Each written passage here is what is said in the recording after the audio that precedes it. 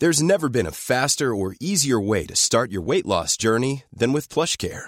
PlushCare accepts most insurance plans and gives you online access to board-certified physicians who can prescribe FDA-approved weight loss medications like Wegovy and Zepbound for those who qualify.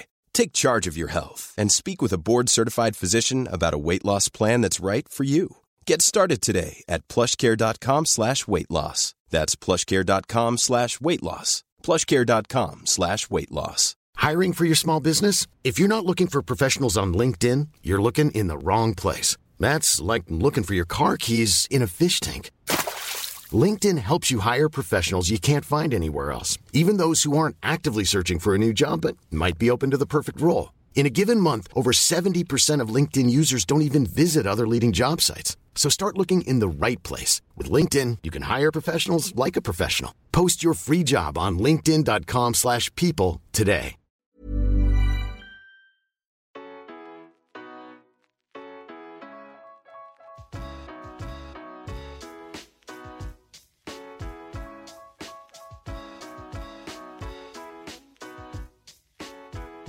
Welcome to the show, Paddy. Authored a new book, Hats, Hand Wraps and Headaches, A Life on the Inside of Boxing. How are you doing today? Very good, brother. Very good. How about you? Yeah, not too bad. Not too bad. Very pleased to have you join us today. Thank you, man. Thank you very much.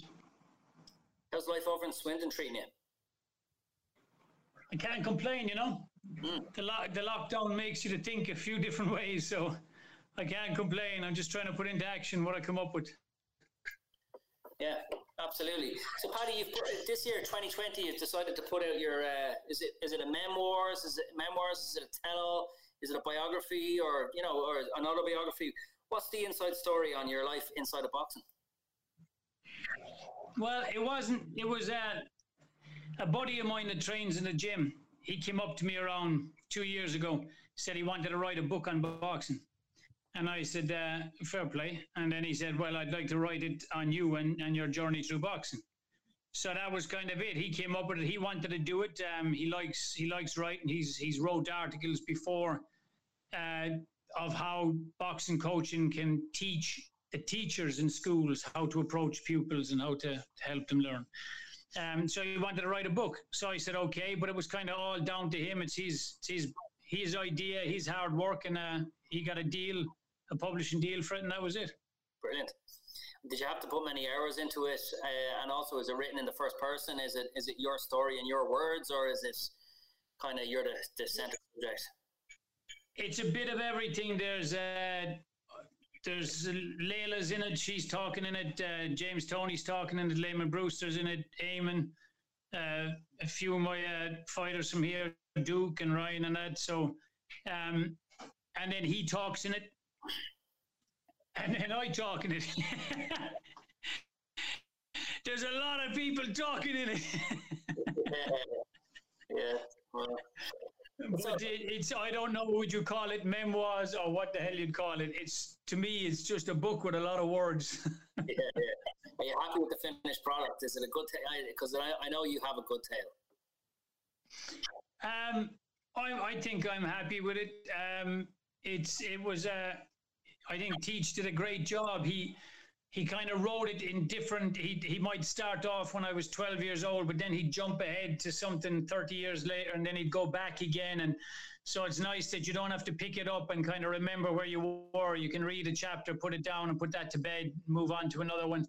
I'm pleased with it. He done a good job, and I'm happy for him. I'm happy me as well, my involvement in it. So it's nice. Yeah. Paddy, in recent years, you're probably best known in the UK and Ireland for your work in the corner of George Groves, who's been involved in some of the biggest occasions in British boxing, not culminating, but the biggest one being the rematch with Carl Froch in Wembley Stadium in front of 80,000 people. But you have a long story in boxing yourself. You grew up in Clare, on the Clare-Limerick border, and why boxing when you were a kid? I don't know. I had done some judo when I was younger, and I just fancied getting into the boxing. It wasn't.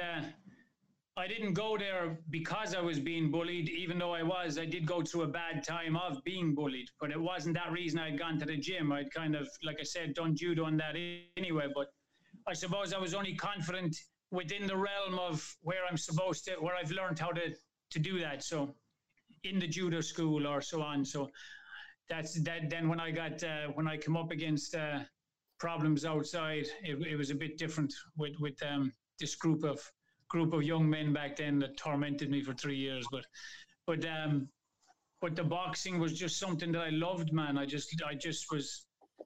I loved to look at the photographs, the pictures. Don't forget, we only had RT1 and RT2 growing up. We didn't have any more channels, so we didn't get to watch loads of the boxing.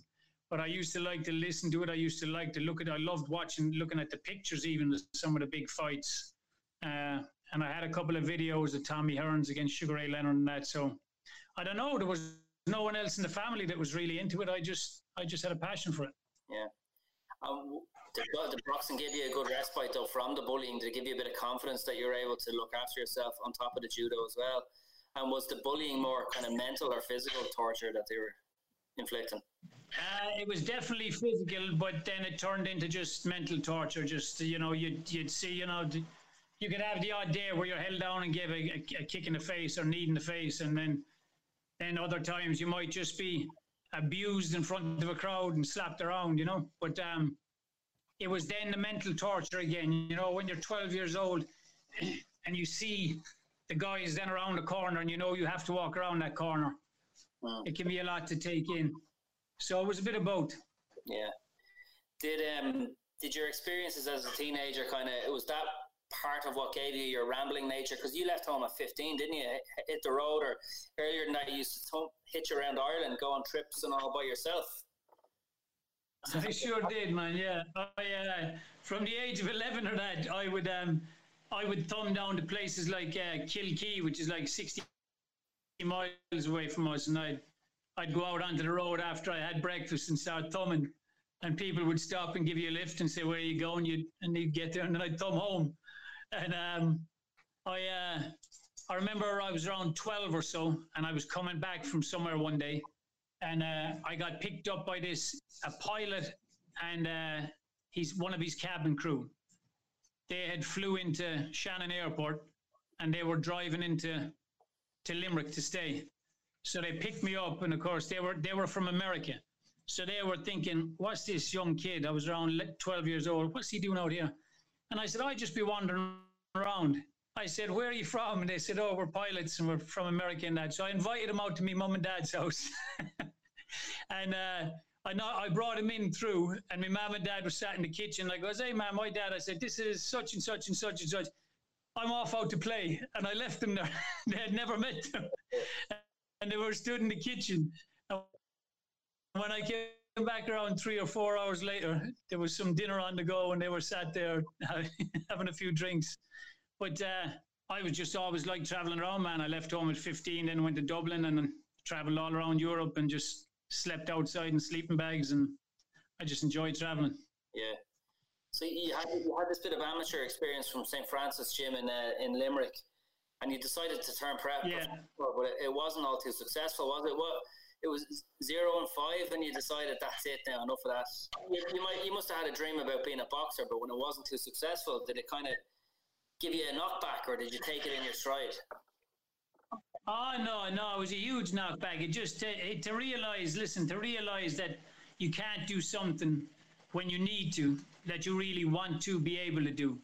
Of course, that's crushing. And then you would think that, well, I was a decent enough amateur. I was a Limerick champion and a silver medalist in the Munster. So at least I knew what my left and right hand was for. Yeah. But then when I went to England, I just took a lot of drugs, and I didn't plan to turn pro. I had a bit of a bother one night, and then somebody had said to me the next day, "Why don't you pop down to the gym?"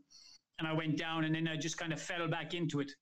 I should have gone back into the amateurs and got my rhythm back and got my confidence back in the amateurs, but I didn't. But yeah, it's a big blow, like you said, when you realize that you want something, but you don't know how to get there. Yeah. What was your drug of choice, and was it mainly before your pro boxing career and after, or what was the kind of time period? No, It was before. It was in between my amateurs and the pros. It was that's why I'm saying I just fell into the pros kind of because of it, as a way of just kind of stopping. But it would be pretty much anything and anything that you could get your hands on of a weekend, So you might, stick a whole heap of acid tablets in you for a day, or snort a load of speed and drink and smoke, and it was pretty much whatever was there. Yeah. But after a while, that was no longer of interest to you, and when you joined the boxing, and then you came out of your boxing career, and I believe, did you go travelling again before you met up with Freddie Roach via Steve Collins, and then a new career beckoned? Yeah, I did. I went. I've always kind of travelled. I travelled even after the pro boxing. I had gone travelling again and come back into the UK, but then. At this stage, I had left.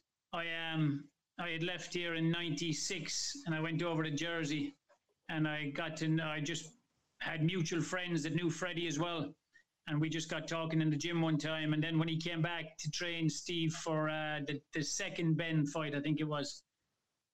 No, I'd met him in the Ben fights, and then he came back for the Frederick Sellier fight, and we just talked a bit more and met him in the gym a few times. And then he said to me, "Do you want to? How about you come back and work with me as my assistant in LA?" And it was just, it was a lifeline. And like I said before, it was like Santa Claus saying, "Do you want to come back to the grotto and see where the toys are made?" So it was, I'm very, very, very grateful for that. What was it like inside the gym? I believe you were granted a 4-poster bed to sleep on, and it was a who's who, obviously, in the wildcard gym. Is a hoo-hoo. I had to tell myself and remind myself every day that if I was going to be any use to Freddie at all, I couldn't be overly startled or excited about meeting any of the fighters that he was training, because you'd be no use to them. You'd be just a fan. So I used to just I'd remind myself regularly that they're just dudes in there training, and just listen to what Freddie's doing, keep an eye on him, and when I see that at the same time, that I'll pop my word in there and remind them of what I see that he's trying to get through to them. And so it was great to be able to watch Freddie at work. He's a great technician, and to be able to go from where I was to there was fantastic for me at the perfect time. So that 4-poster bed, I was grateful for it. That big 4-poster bed that was covered in snot and blood. Yeah, yeah. Because what I was getting at was you say that you slept in the ring, did you, for a while when you got there? You tell. Well, the first couple of nights I slept on the massage bed, but I kept rolling off it and landing 3 foot onto the floor with a big whack. Yeah. So I come off of that pretty quick and just would clean the boxing ring at night and just lie down in there, and that was perfect for me. Yeah. So you ended up training Layla Ali for, I think, 11 fights, spending a lot of time with her, and you knew her husband and her father obviously as well. And we spoke before, back in 2013, before the first Frost Groves fight, and you were telling me how Muhammad Ali asked you up to his hotel room and he wanted to run the rule over you. Speak about, was it women, boxing and religion, in that order, I think you said? In that order, you are correct, sir. In that order, 100%.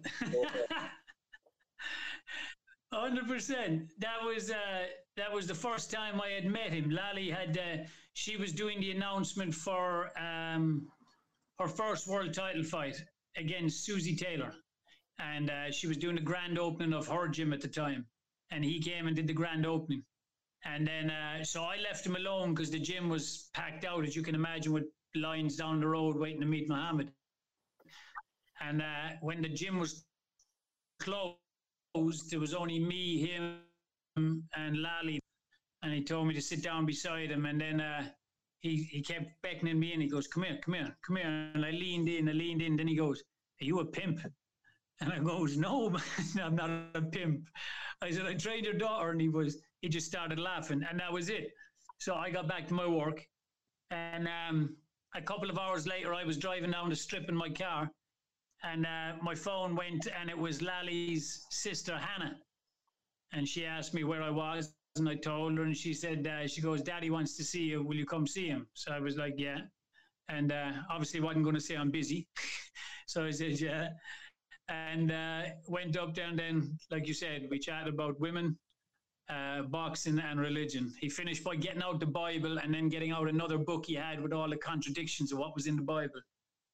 Very interesting 2.5 hours. Yeah, no doubt. And when Muhammad Ali returned to his roots, I guess, the same roots as you have down in County Clare, you accompanied him on the trip, or you met him there, wasn't it? That must have been an amazing day. I brought over my son, DJ, and I brought one of my students, Callum. Callum was around probably 14 or 15 at the time, and DJ would have been around 3, I suppose.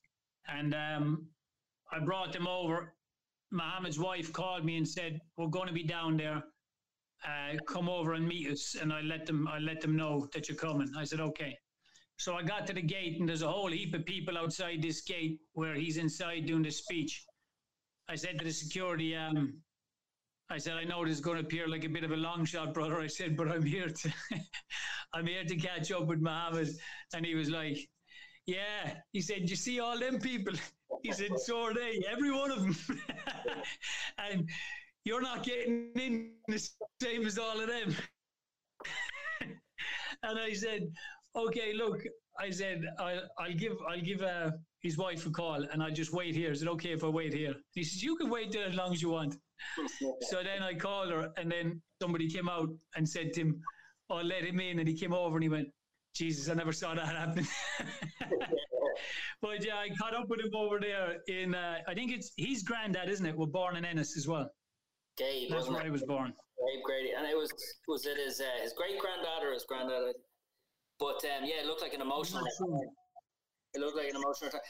Your name, you've been linked with you spent a lot of time with some boxing royalty, like even the trainers I can link your name to, like Freddie Roach at the start, but you spent time with Roger Mayweather, Buddy McGirt, Emmanuel Stewart, Adam Booth, and even Brendan Ingle. Like that great. No, I didn't spend any time with Brendan at all. That was something I was gutted for, because I wanted to meet him. I did spend all the time with the rest of those men, but Brendan Ingle to me has always been probably overall, I would have said, the biggest example of what you would like to do in a community. So he didn't work with champions. He built them from the very beginning, from the seed. And also the gym was a place where everybody, anybody, any color, any country, any religion could get together. So that to me is what's it's missing in society today anyway. It's not missing in I'm sure there's lots of places that have it, but in society it's missing. And he had it. He had his own little world there where everyone got along. So I was gutted because I had asked Johnny Nelson, would he be able to arrange that I could go up and spend a few hours chatting with him. I didn't want to just arrive and not be able to have a chance to chat with him. And he arranged it, and then I never got around to, he said, it's all cool, just let them know. And I never got around to actually making time to go up there. And the next thing he had passed, I was gutted about that. Yeah. I met him. I was lucky enough to meet him and just interview him on one occasion. He was in Belfast. I think he had Junior Witter was over. It was coming to the end of the major Wincobank thing. And yeah, we spent some time just chatting, and he could just see everyone just had such reverence for him. And he just put the microphone underneath him, and much like yourself, he just talked and talked and talked. So that was pretty handy from my perspective. One question on you go.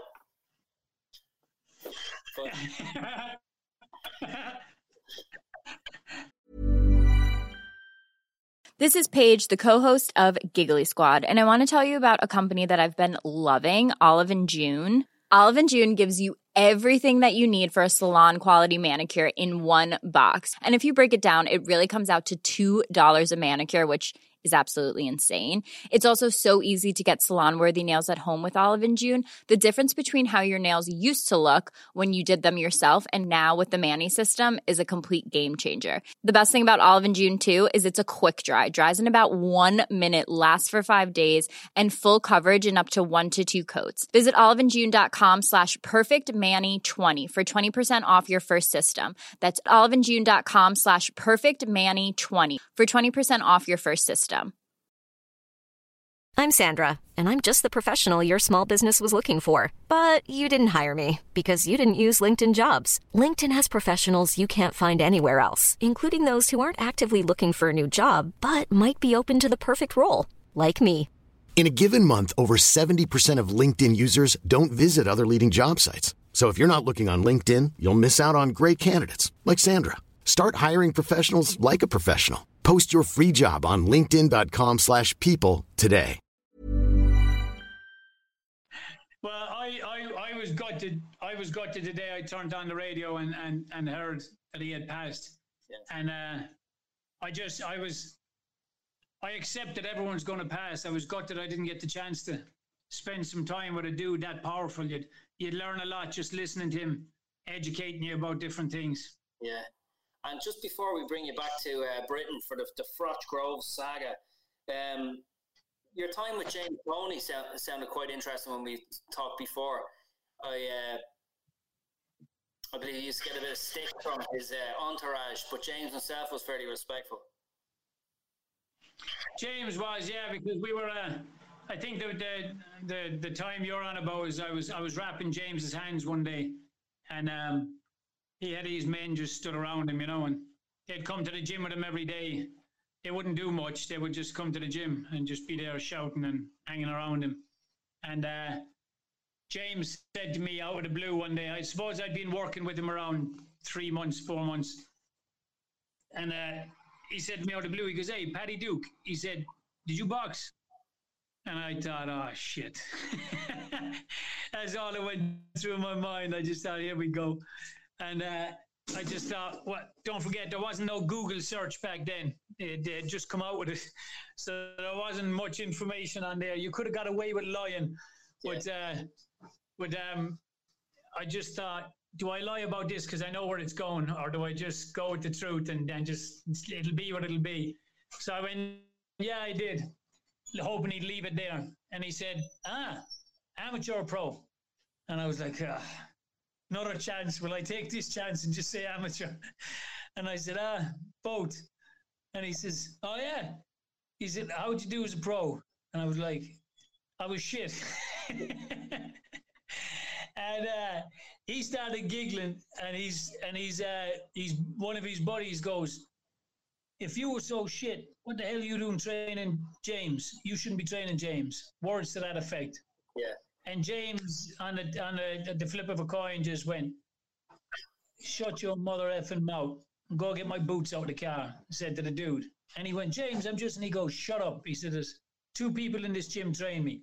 One of them's Freddie, the other dude's wrapping my hands. Now go get my boots. And inside, I just thought, thank God I told the truth. But being young as a pro coach, because Freddie was, had given me the opportunity to come in at such a high level. So I wasn't at that stage a confident coach. I was just learning how to coach, learning how to be confident, passing on information to these type of men and getting them to listen to you and do it at the right time. And so that was a big acknowledgement, or a tick that, okay, well, if he's happy with what he just heard and he's been happy with me for the last 4 months, okay, I'm going the right direction. Yeah. And would it be fair to say that some of James, like of all the influential men I listed, from Emmanuel Stewart, Buddy McGirt to Freddie Roach, would it be fair to say that some of James Toney's attitude actually rubbed off on you was more influential than most, because the way he approached the boxing game, I've read in subsequent interviews with you, is something that you kind of took on board, and his attitude, really. Well, I think attitude is everything, isn't it? I was well able to fight. I just couldn't fight when you told me it's going to be Saturday night at 7:30. Do you understand me? So you see lots of guys in the gyms that are well able, and you see them and they can spar and they can do it. But when it comes to doing it, they're not able to. And that's all down to your attitude. So I've always been impressed more with your mind tells your body what to do. So it doesn't matter what your body's able to do if your mind isn't telling it what to do at the right time. Yeah. So now we know that you got to do two things as a fighter. Just like the art of war with Sun Tzu, it's not enough to prepare yourself. How can you undermine the other people that you're coming up against? And if you can beat them, without engaging in war, which has been proven to be possible, obviously not in boxing because you got to finalize it. But if you can beat them, or if you can make a man believe you're going to beat him, he'll act accordingly. So I don't see mind games as being something that is an interference or something that you say, all right, well, enough of the mind games now, let's get down to serious work. I believe that the mind games are serious work, but they don't deserve necessarily more attention than obviously your skill set or anything else, but they deserve equal attention, because there's no point in being technically prepared if you're not mentally prepared and mentally able to stay calm under pressure and be able to make those calm emotional adjustments when you feel your rhythm getting out of sync and stuff like that. Yeah. When you look at guys like James Toney or Floyd Mayweather or Bernard Hopkins, I mean, they were masters at it. Bernard Hopkins was an absolute master at, as soon as that fight that he knew it was going to be made, he would then, bit by bit, start to psychologically undermine his opponent. And I love the art of that. I love the art of, like, advertising, making somebody think of something without you even them realizing that you've done it.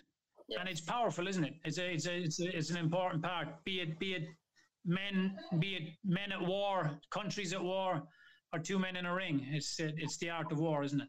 Yeah, and that brings us along nicely to George Groves, because my understanding, and correct me if I'm wrong, so you were assisting Adam Booth with some of his fighters, and maybe George was lacking in some of the ability maybe to get himself properly up for a fight on a Saturday night. Some of these things, the mental game, it's actually something he became quite good at, and he would have been seen by outsiders as someone who excelled in it.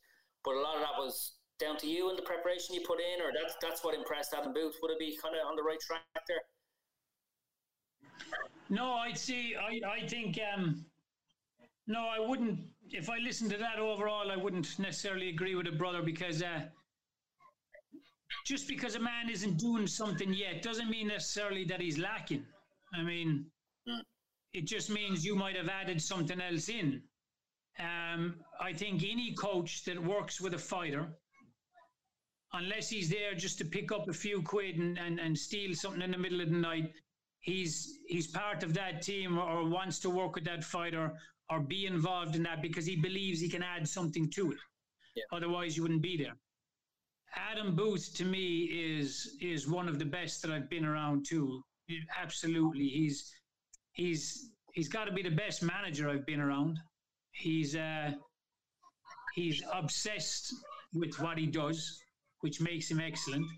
So at no stage would I say that I was brought in there because there was something lacking. The way I came on board with George, I had met Adam with David when I came back from the States. I just called Dave. We had a catch up because I had worked with David a bit when he was an amateur. And I called him and we had a catch up. But then I met Adam at an amateur dinner show, and he said, I met Adam. I met Adam at an amateur dinner show one night up in Birmingham. And he said to me, I'm signing 2 fights tonight. He said, George against DeGale. And I said, I think George beats that if he can keep emotionally not getting involved with DeGale.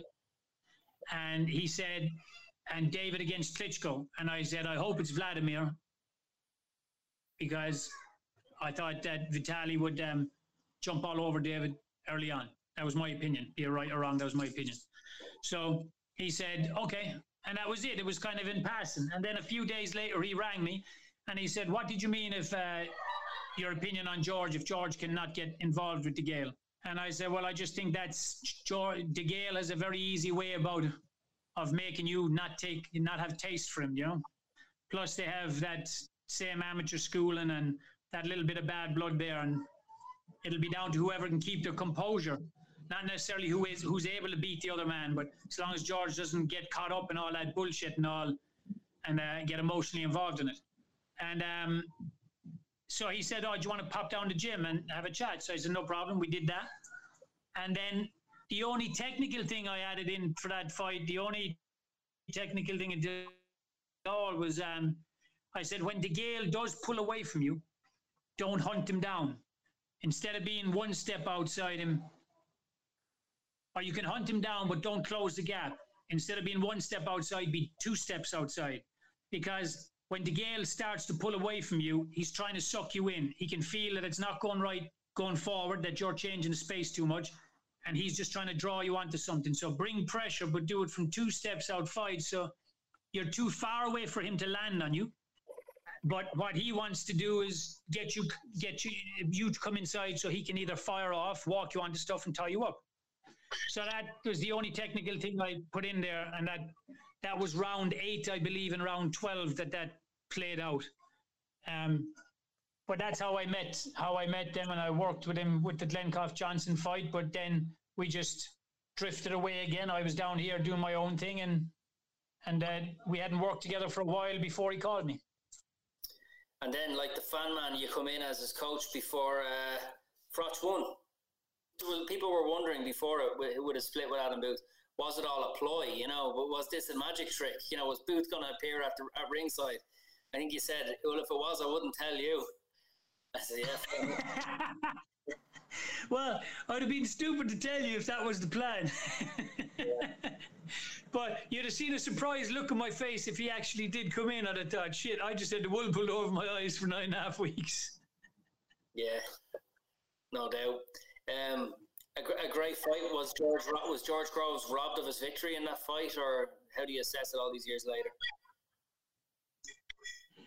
Well, that definitely had to be our take, didn't it? I think he was winning the second fight easier than the first fight. I think the first fight was more dramatic. And of course, when 20,000 people was expecting George to be knocked out between the first 2 or 3 rounds and go home, obviously the fact that he puts Carl on his butt in the first round and sets a frantic pace and is going to war in a technical way with everyone, somebody that everyone knew was a warrior, I think that just appeared more dramatic. But I think that George, you know, he was taking his fair share of body shots in that first fight. It was taking quite a lot. Yes, he was hurt in round 8, but I think he deserved to be allowed the opportunity to go a bit further because he had been so dominant. It was a big thing before the fight because for 9.5 weeks I was reading that, you know, Carl has got an iron chin and George has got a glass one, and you can't help but read these things every day, as the proof is in the 20,000 people who came to the fight. You can't help but read these things every day and start to believe them in some way. And even if you don't up here believe them in the front of your head, at the back of your head, that starts to be stored as the truth. And I had brought it up the day before at the rules meeting. I said, I want to address what's been in the media over the last 9.5 weeks about Carl having an iron chin and George having a glass one. I said, yes, Carl has got an iron chin, but you can't be believing that George is a glass one. I said, he's undefeated. He's only been dropped once and he got up to knock that man out. How do you come up with the fact he's got a glass chin? You know, Trinidad used to get knocked down. That was the thing that woke him up. And then he'd come and start knocking people out. So please, I want to make a big point to this. You must be aware that this is not a fight to get into position for a big fight. This is the big fight. This is the world title. And you have one man that's proven it, but you've also got another man who's proven he deserves the opportunity. And he's undefeated, and be aware of that.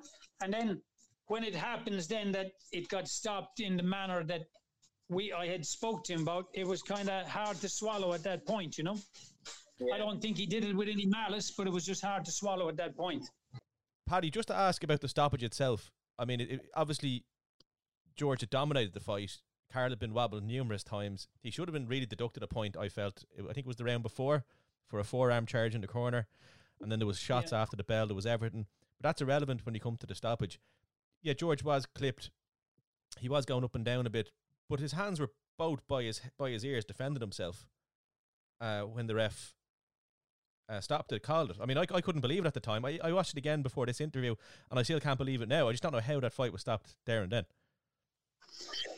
Well, ultimately, we agree with you, and that's why we went for an appeal, and that's why, thank God, we won the appeal.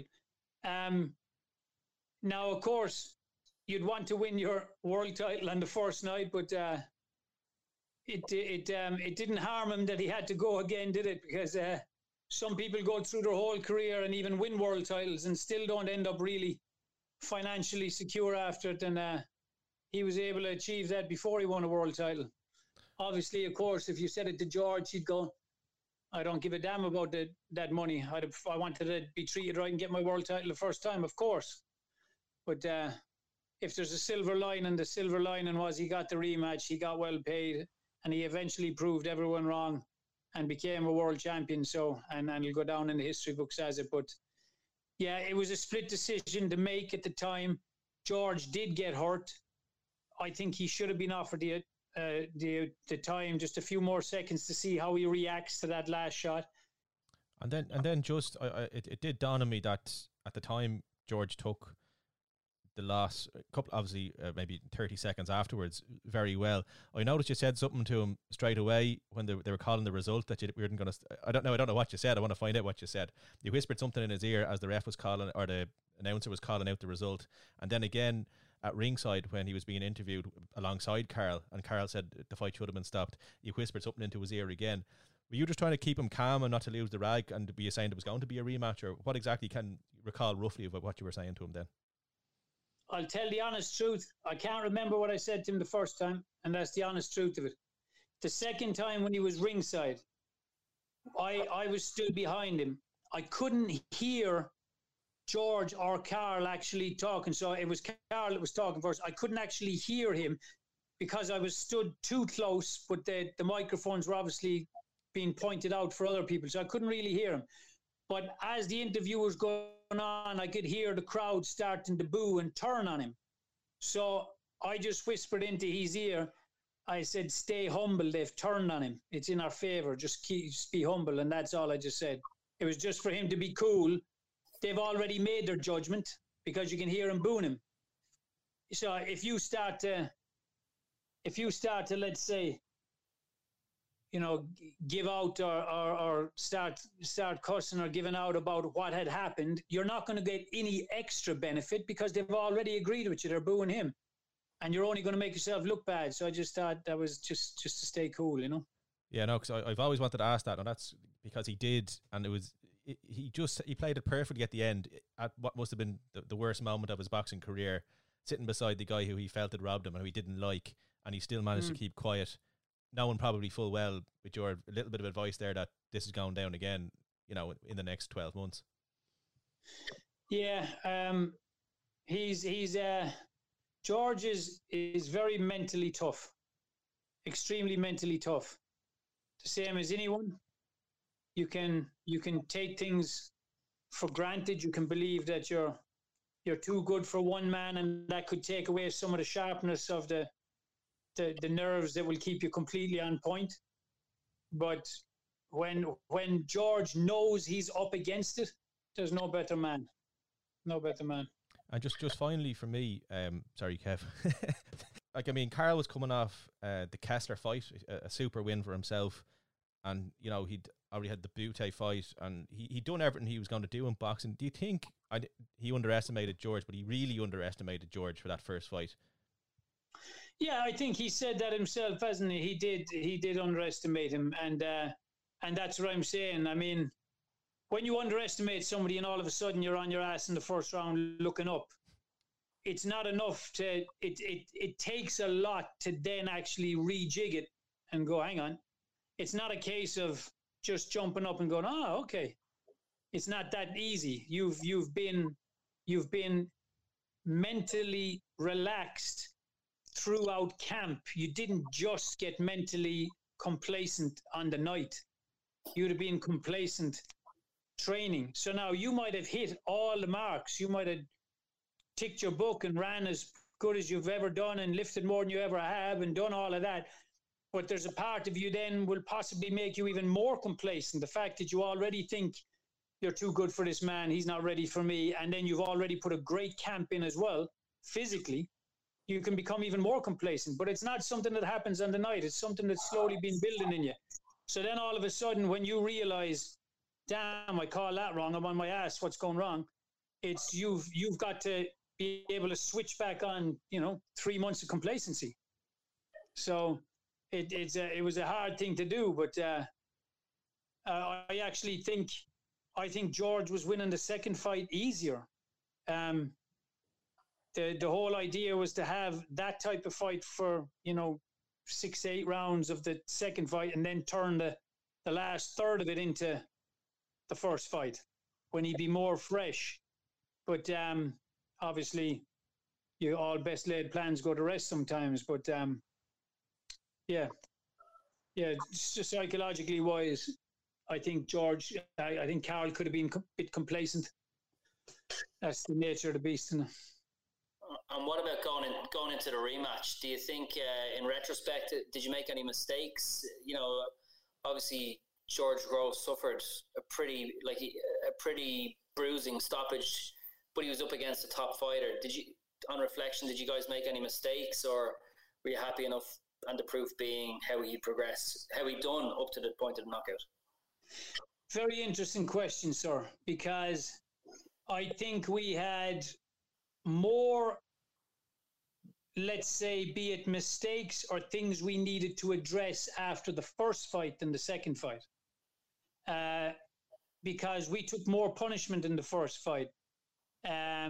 We probably had the success of dropping Carl too soon. And you can see that throughout history, that sometimes when you have success, when one man has early success against another man, he all of a sudden thinks, that's there, I can get that again when I want, and leaves it too late. Or he thinks, I got him, and starts to put too much on too soon. And then the other man stays there, and now you've used up a lot of energy early on, and how many gears can you go to? And I think that happened to us in the first one. I think the fact that he dropped Carl early, and George knows he does have world-class power in his right hand, and now he's proven to himself the game plan is working. We've took his back foot off the floor. We've dropped him. I think we started pulling some things out of the bag a bit too soon. Who knows, that was our first fight with me as his head coach in the corner. So when you're telling him, just nice and relaxed, spill it back a bit, don't forget his voice is hearing that new voice for the first time under pressure. So he might be hearing it, but he's also, hang on, I'm doing good, I'm having a success, I'll keep going. In the second fight, after the fourth round, so my thing was, for the second fight, George's feet are always going to be sharper than Carl's. George is quicker than Carl, and George has a better, more varied jab than Carl. Yes, Carl can find the best of men, even with just 15 seconds left, like he did with Jermaine Taylor. You can never, ever, ever, ever get complacent against a man like Carl. When there is other fighters where you should never be complacent against, but you're able to be now and again, and you get away with it. You can't with a man like Carl, because if he finds any type of crack at all, he'll jam something in it, and then he'll start prying it open. And but you were always going to be quicker with your feet and a better jab. So to me, especially with what he had taken from the first fight, I knew we could give Carl a lot psychologically to think leading into it about were we going to jump on him again. But that would allow time to make Carl overthink and to get ready for this big explosion. But George then to take those rounds in an easier fashion because of that. At the end of the fifth round, George came back really. The first 4 rounds, I don't think Carl came near him. When they interviewed David and And Amir Khan ring said they were saying the same things. And I forget who it was interviewing him, but he kept saying to him, "You mean Carl?" And they were like, "No, we think George is dominated with jab." And he goes, "Yeah, you mean Carl?" And he went, "No, I don't." I said, "I mean George." But then George came back at the end of the fifth round, and he had been up against the ropes for around 5-10 seconds. Carl opened up on him. George caught it all on his arms. So he came back with a little smug smile on him.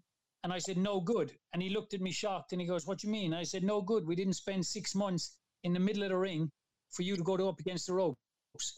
Get back into the middle of the ring." I said, "That's his round." And he goes, "Okay." He said, "Okay," and let it go. Then round 6, he got back to what he was doing again. Round 7, he skirted along the ropes again, but just briefly. So I said, "Stay back into the middle of the ring." I said, "It's time to start nudging him back now. Don't walk into the fire yet, but start adding that right hand behind the double jabs and nudge him back." But then he skirted up against the ropes again, and that's all she wrote. Yeah. And I think George actually handled the defeat excellently. Mentally, he handled that better than the first one. And he didn't want nothing easy. He said, "I don't want to come back in some bullshit fight. I want to come back in a real fight." And that's why we chose Rebrasti for the European title. I was going to say, like, how did the highs of entering the ring in front of 80,000 at Wembley compare with the low of your fighter being, knocked out in front of the cauldron and picking that back up? How did that moment feel? Yeah, there's not really a high going in for me, because I'd be back to that thing I said when I was first with Freddie. I couldn't ever get excited about meeting big fighters or famous people because you wouldn't be able to serve them.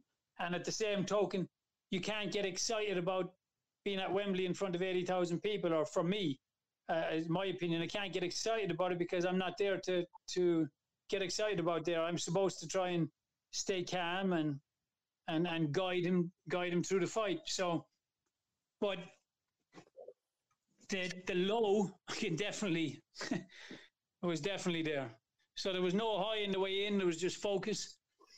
But the low on the way out is horrible. I mean, the good thing was from a physical point of view, because whenever your fighter's in a really, really hard war, say like Eamon was against Toriano Johnson in New York, that's a fight that just keeps you awake at night, just worried stiff, watching them breathing and making sure they're okay. And just, that's probably the second time that happened to me in my career as a coach. It happened in my first fight. I had a title fight, Sammy Stewart, for an NABF title. And it was just, I stayed awake all night watching him. But with that fight, George got hit with, a great right hand. It's not like he took punishment. He got knocked out. So the physical side, I wasn't too concerned about. But yeah, I was absolutely gutted for him. You just are, aren't you? Everybody in the camp has given everything to prepare that man. And then, it's always going to be 50-50, isn't it? Yeah. It's always a 2-horse race. There's always 2 men in there. And so, going on fight night, you've got 100% confidence, but you'd be foolish to believe that what's going to happen. That's not the case. And it's gutted when you have to deal with the reality of it. Yeah, and ultimately, Paddy, in your partnership with George Groves, you had 5 fights together, 3 of them world title fights, 2 wins, but you had 3 losses, the 2 to Froch, and you finished up after Badou Jack, a disappointing defeat in a close fight.